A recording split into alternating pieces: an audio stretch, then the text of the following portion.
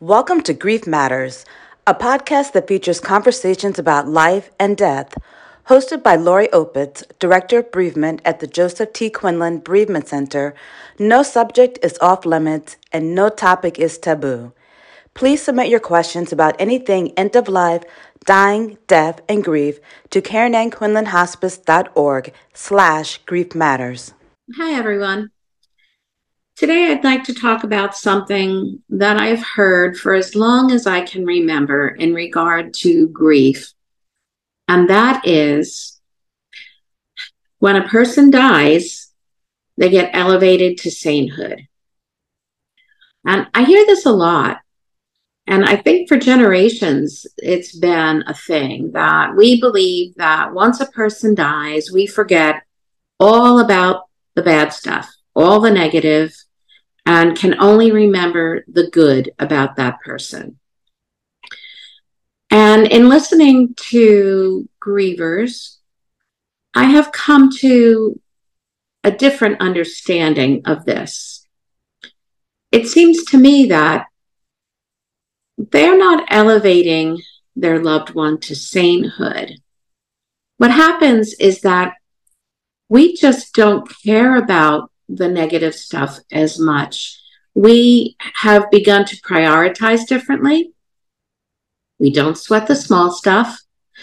And the messes, the arguments, the pack rats, the drinking, it all becomes less important in hindsight because we miss them.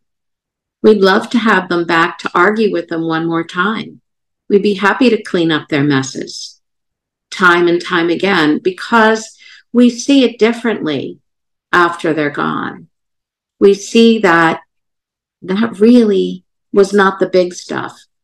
The big stuff was the love and the relationship and the moments, and we miss it.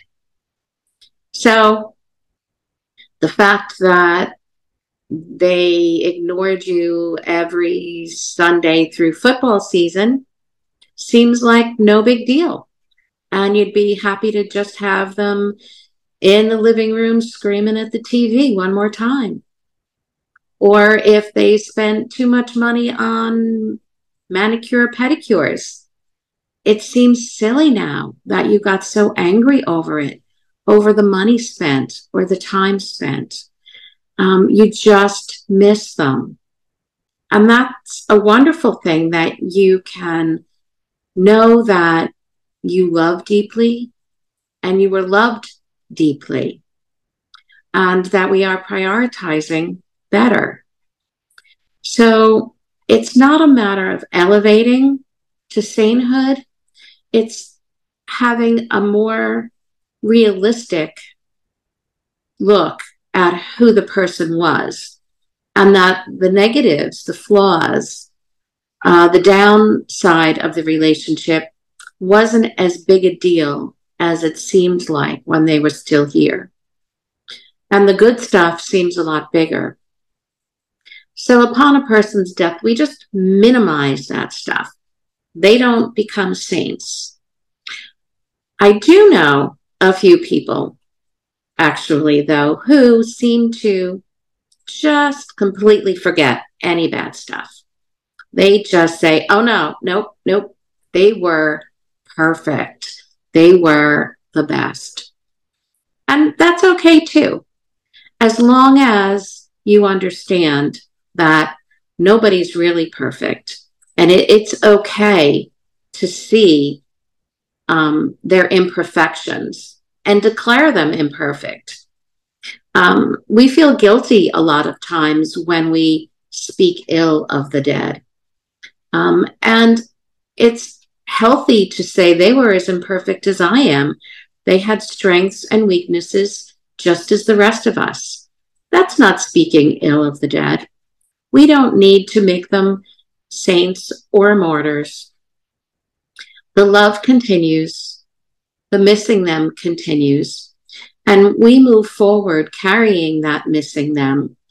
And it's best to have a healthy recollection of who they were and who they weren't as we journey on. So, whether your loved one was a saint or a sinner, or a little of both, I invite you to take a moment and recollect and think of them and come up with their saintly features and some of the not so saintly features and declare your love for them in spite of it all. As always, thank you for listening because grief matters. If you would like more information on any grief or bereavement issues, including options for counseling, please feel free to call us at the Joseph T. Quinlan Bereavement Center at 973-948-2283, or you can contact us online at copewithgrief.org. Please remember to subscribe to the Grief Matters podcast on Apple, Spotify, or wherever you get your podcast.